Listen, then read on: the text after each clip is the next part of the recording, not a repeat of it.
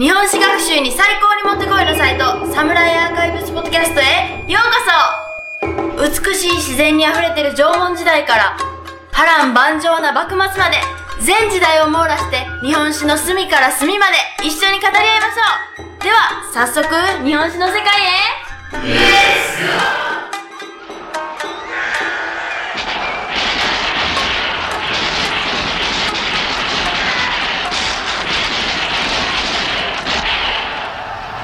Welcome back to the Samurai Archives podcast. This is the official first episode of our new podcast series. Right now we're coming to you from the Samurai Archives studio at the University of Hawaii, as always. We'll be kicking off the first episode with the Battle of Nagashino. Few battles in Japanese history are as hyped or misunderstood as the Battle of Nagashino. For over 400 years, an iconic image of the modern forces of Oda Nobunaga, using Western guns to destroy the traditional Takeda cavalry, held sway over interpretations by both Japanese and Western historians. So this is what we'll be tackling, and I'm Chris, and we're here with Nate and Travis. Hi guys. Hello. So what we'll do today is Nate is going to talk to us about the battle. Okay, well, this is it's a long-term project that I've been looking at doing for a while, but was able to begin doing it in one of my classes this semester as my research topic. And so essentially what I've completed to this point is part one of what will become probably a 3 to 4 part series. But yeah. And probably eventually your master's thesis, right? I'm on a slightly different track, but instead of doing a thesis, I defend 2 research papers, but this will be, parts 1 and 2 of this will be the 2 papers that I end up defending, so more than likely, that's how things will work. But yeah, I guess... we should give everyone a sort of a historical background on the battle. Sure. I think most people have, or at least most regular visitors to the Samurai Archives have at least a little background knowledge. You have battle took place in 1575 in 21st day of the 5th month by Japanese calendar, or the 29th of June by the Western calendar. And it took place in Mikawa province, so present-day Aichi prefecture, Shinshiro city, if you were ever around there. It's a lovely place to visit. And what most people know about it, what most people have as an image, is that Takeda Katsuyori, the son of the great Takeda Shingen, who had died several years previously, not by a sniper's bullet, I might add. Not by a sniper's bullet, depending on what you want to believe. If you're a descendant of the Tokugawa, I'm sure you want to believe that it was a sniper's bullet. But anyway, so he's taken over the clan, and this is one of his first major forays against Tokugawa Ieyasu. Who was, of course, the junior partner in an alliance with Oda Nobunaga, as Oda Nobunaga was consolidating power in central Japan.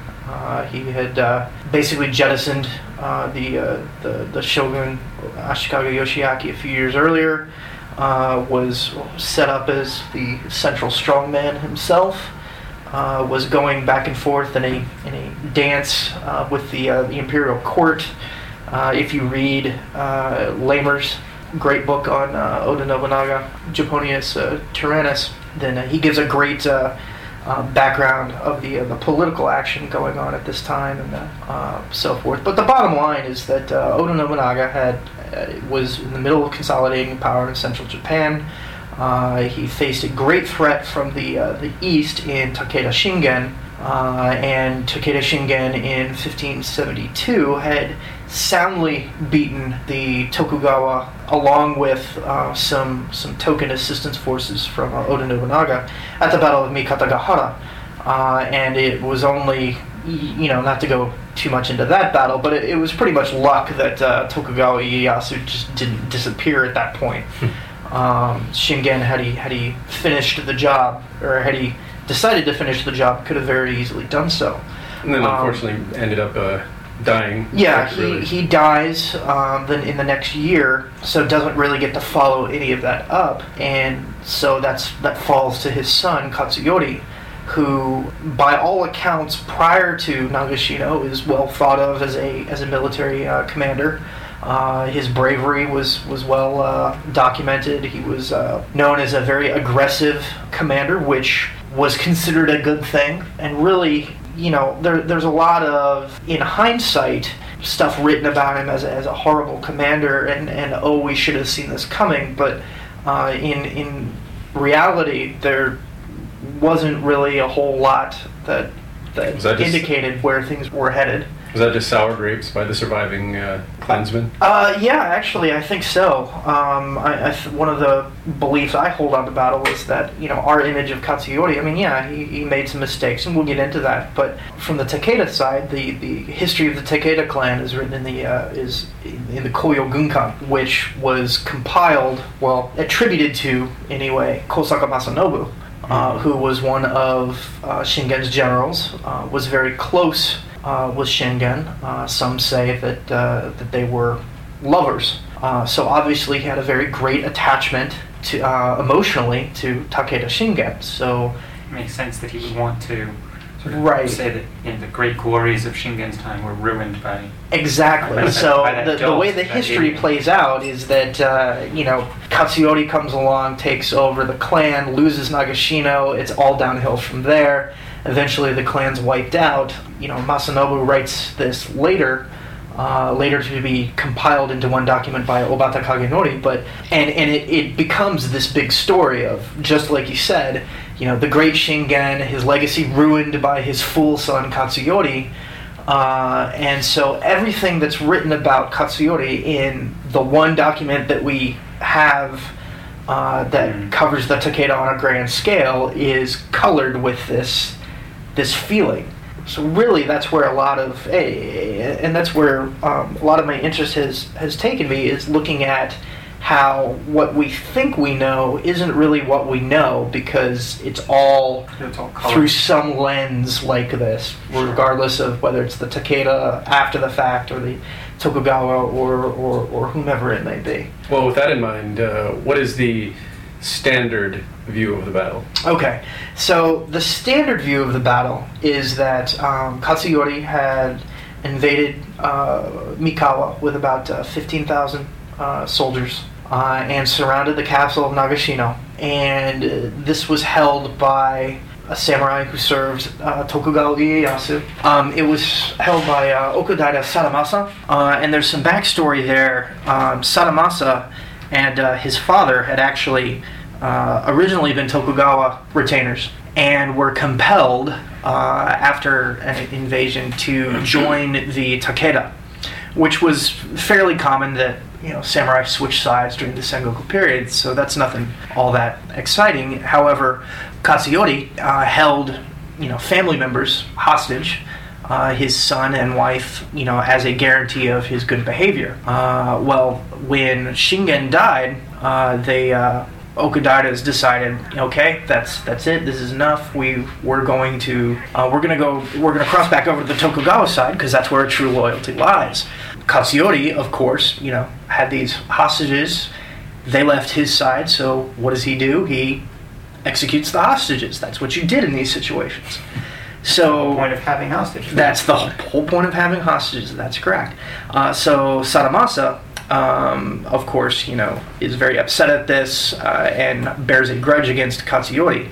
So it was kind of provocative for both sides to have Sadamasa as the commander of this border garrison of Nagashino, pretty much sitting on the border between the Tokugawa and Takeda domains. So regardless of the strategic reasons behind it, we end up with Katsuyori and a force of 15,000 surrounding Nagashino Castle. Nagashino Castle tries to hold, does a very good job of holding out for a few days, but eventually they realize that even though they have the military supplies to hold out, and they have the will to hold out, they don't have all the food and water that they need to provision the garrison. So they've only got a few days left. So they send a runner out to Tokugawa Ieyasu to ask for help, and that person is named Tori Tsunemon, and that's a side legend in this whole thing that is actually pretty interesting, but we'll leave alone for now. So anyway, he goes, asks Tokugawa Ieyasu, who had by this point has linked up with Oda Nobunaga, says, please come to the garrison's assistance. They say, yep, we're coming, and eventually they bring a force of what is thought to be 38,000 troops to relieve the castle of Nagashino and attack Takeda Katsuyori. 30,000 Oda troops, 8,000 Tokugawa troops. This is thought roughly to be about half of their available manpower at the time, so it's a pretty significant mobilization. The 15,000 that Katsuyori has is also considered half of his force, with the other half remaining up under Kosaka Masanobu, protecting Kai and Shinano from invasion by other enemies, most notoriously Uesugi like Kenshin. Yeah. So, just to jump back real quickly to the Koyo Gunkan, here we have this history written by Kosaka Masanobu saying how horrible Katsuyori's decisions were made at Nagashino when Masanobu wasn't even there. So, moving right along, the story goes that the older generals, this is the official. Yes, this is the official version of events. That Baba Nobufusa or Yamagata Masakage tried to convince Katsuyori to retreat in the face of this force that was twice his size. Basically saying, look, we're kind of caught out of position, need to get out of here, and we can come back and fight another day. And Katsuyori basically shuts them down and says, no, we're going to attack. They come back to him and say, okay, if you're dead set on fighting, let's make an effort to take the castle before Oda Nobunaga gets here, so that way we at least have defensive fortifications. We can hold him off for however long we need to. We'll have a much better chance of winning the battle if we do that. And he says, no, we're going to go meet him out, in an open field and attack, and we're going to defeat him. Because we have the best cavalry. Because we have the best cavalry in all of Japan. And yes, I'm glad you brought that up, because that's one of the enduring myths of all of this, is that the Takeda were a superior cavalry force, and the fear of their cavalry was known far and wide across the land. And there's lots of discussion and theories on that, but that helps set the stage for the impression of the actual battle later on. So anyway, okay, so Katsuyori's decided to fight, which everybody and their brother who's a general underneath him, looks at and says, wow, this is the stupidest thing that we could possibly do. We're all going to get slaughtered. So, they basically say their prayers, so to speak, and, well, it's been nice serving with you. We're all going to die. Great. Did they come up with this doom and gloom before they even went to the field? That's if you read through some of the histories, quote unquote histories, and watch a lot of the theatrical adaptation, then yes, that's before they even got out to the palace. That's that seems pretty deterministic. Yes, it does seem pretty deterministic. What the result was. Exactly. So, whereas if he had won the battle, the records would say the generals supported him 100%. Of course, because he won. Because he had these amazing tactics to overcome a larger enemy. That's right. Excellent cavalry charge. So meanwhile, Oda Nobunaga and Tokugawa Ieyasu advanced to Nagashino, and they set up their position in a place called Shitaragahara. And that's where the actual battle takes place, even though it's named after Nagashino because that was the castle. So they set up in a line facing the east. So their 38,000 are lined up north to south. And here's where a lot of the fascination comes in with people's the commonly pictured account says that Nobunaga had 3,000 guns. Arquebuses. Is that arquebuy? Arquebuy? No. But so this is supposedly an unheard of amount, quite a large amount to bring to one battle. But beyond this is what he decides to do with them. he has his soldiers build essentially what becomes stockades, defensive positions built with tree logs and like a crosshatch pattern for his soldiers to get behind and use as barricades against the vaunted Takeda cavalry charge, to break up the cavalry charge, provide them defensive positions to fire from. So this is combined with the 3,000 guns, putting them behind these positions to create a fairly strong defensive position. Now, beyond this, the next step that takes him into military, geniushood is that supposedly this is the first instance of rotating volley fire that ever occurs in the way you read some historical accounts of the battle. So what that means is, if you've ever seen old movies like Shaka Zulu, of the old British troops fighting against the Zulus, and they're very precise, orderly. One rank is firing from their knees while the rank behind them is getting ready to fire, and the third rank in the back is loading, and it's very precise and very very professional. Well, that's the much more updated image of what some historians think Nobunaga did. However, that's the image that people carry in their head. The concept being that he had his 3,000 soldiers divided into three ranks of 1,000 each, and so you had 1,000 soldiers firing, 1,000 soldiers getting ready to fire, and the third 1,000 soldiers reloading, and it kept up a constant barrage of fire. So this gives us the image of the Takeda cavalry deciding to charge forth, attacking these barricades that they have no hope of getting around, and they are just mown down by this withering fire from the Oda positions, much like British soldiers charging German machine gun positions in World War I. If you watch the movie Kagemusha, which is a fantastic movie that I love, except for the last scene. Yeah, so if you watch the last scene, then you see the it's pretty much the common image. Thousands of Oda soldiers in line behind this fence line, all of them carrying guns. The Takeda charge forth in this massive cavalry charge across flat ground and get absolutely devastated. And after 5 minutes of firing, no one on the Takeda side except for Katsuyori and his commanders are left alive. And it's a rout, and thus we have the end of the Takeda clan. And that's the legend of the battle. That's the legend, and yeah. So we should probably take a break now. Okay. And come back in a moment.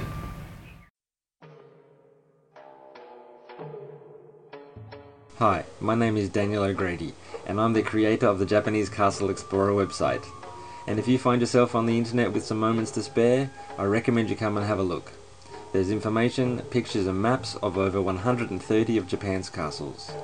To find us, just enter Japanese Castle Explorer into your favorite search engine. We're also on Facebook and Twitter, so come and say hi. See ya!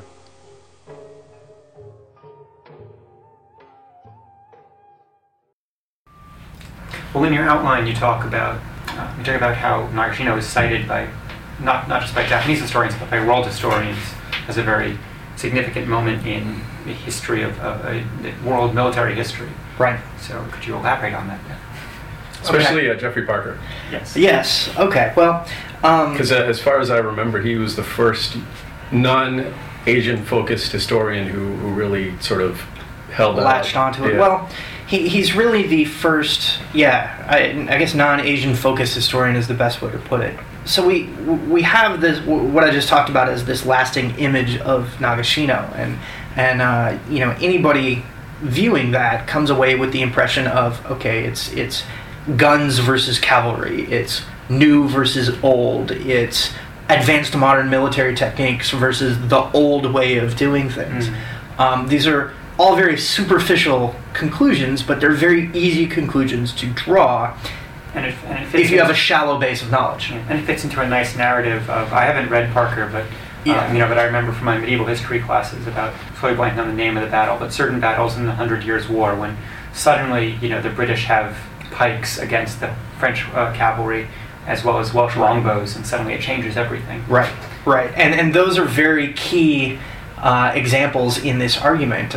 Jeffrey Parker... And the book is called The Military Revolution. The Military Revolution, 1560 to 1660. And it's actually a pretty interesting read. And I thought it was. I thought it was well he written. does a very good job of outlining his case. Parker's basic premise is that there was a revolution in military tactics. Well, actually, I should back up. He piggybacks off of a lecture done by Michael Roberts in the 50s that coined the term military revolution and essentially outlined the fact that there was a revolution in tactics that came about in Europe in warfare at this time from the latter half of the 16th century through the 17th century.